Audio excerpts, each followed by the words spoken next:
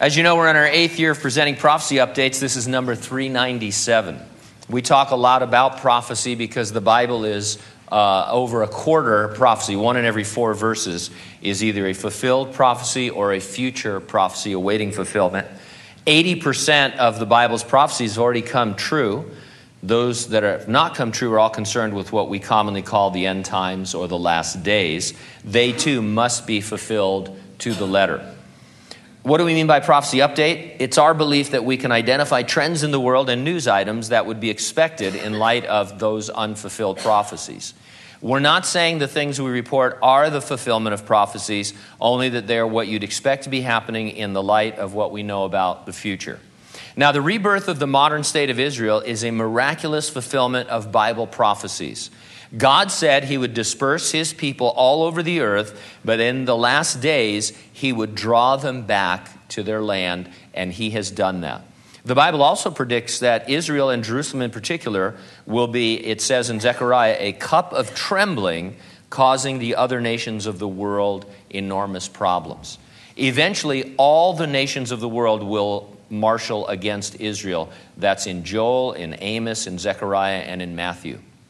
You'd expect, in light of that prophecy, for more and more nations to be against Israel even today, and that is certainly the trend or the perceived trend.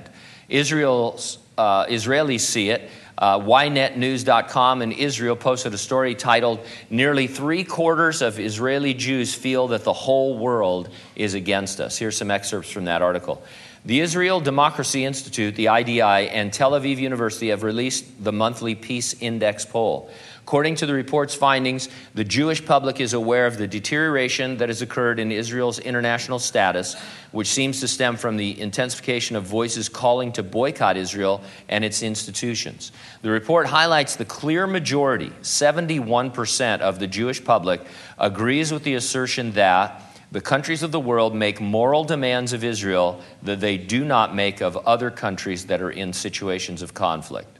This sentiment represents the broader consensus in feeling that the whole world is against us. Similarly, a large majority, 69% of Israeli Jews, characterize Israel's relations with the countries of the world as not good, the study found. Figures with deep roots, here's something that you may not have noticed. I'll quote from an article I read. Figures with deep roots in America's religious right have launched a quiet effort aimed at pushing evangelical Christians away from decades of growing loyalty to Israel towards increased solidarity with the Palestinians. The campaign by a coalition of religious leaders, international nonprofits, and activists has taken place in recent years largely behind the scenes and away from the prying eyes of the political press. It's being driven by a generation of evangelicals alienated by the way their faith was yoked to Republican foreign policy during the Bush years. Now, organizations like the Telos Group and the large Christian nonprofit World Vision have joined a small army of ministers and Christian opinion makers working to reorient evangelical stance on the Israeli-Palestinian conflict, producing documentaries about the plight of the Palestinian Christians, providing theological rationale for a more balanced view of the issue, and taking evangelicals on trips to the Middle East. In June of 2011, the Pew Research Center conducted a survey. A majority of American evangelical leaders, 49%, expressed neutrality when asked if they sympathize more with Israelis or Palestinians. 30% expressed support for Israelis, 13% for the Palestinians. It highlighted the fact that only a minority within the evangelical leadership today hold strong pro-Israel views when it comes to Israel's occupation of the West Bank and attendant conflict with the Palestinians. And so this is just what you'd expect, from reading the Bible.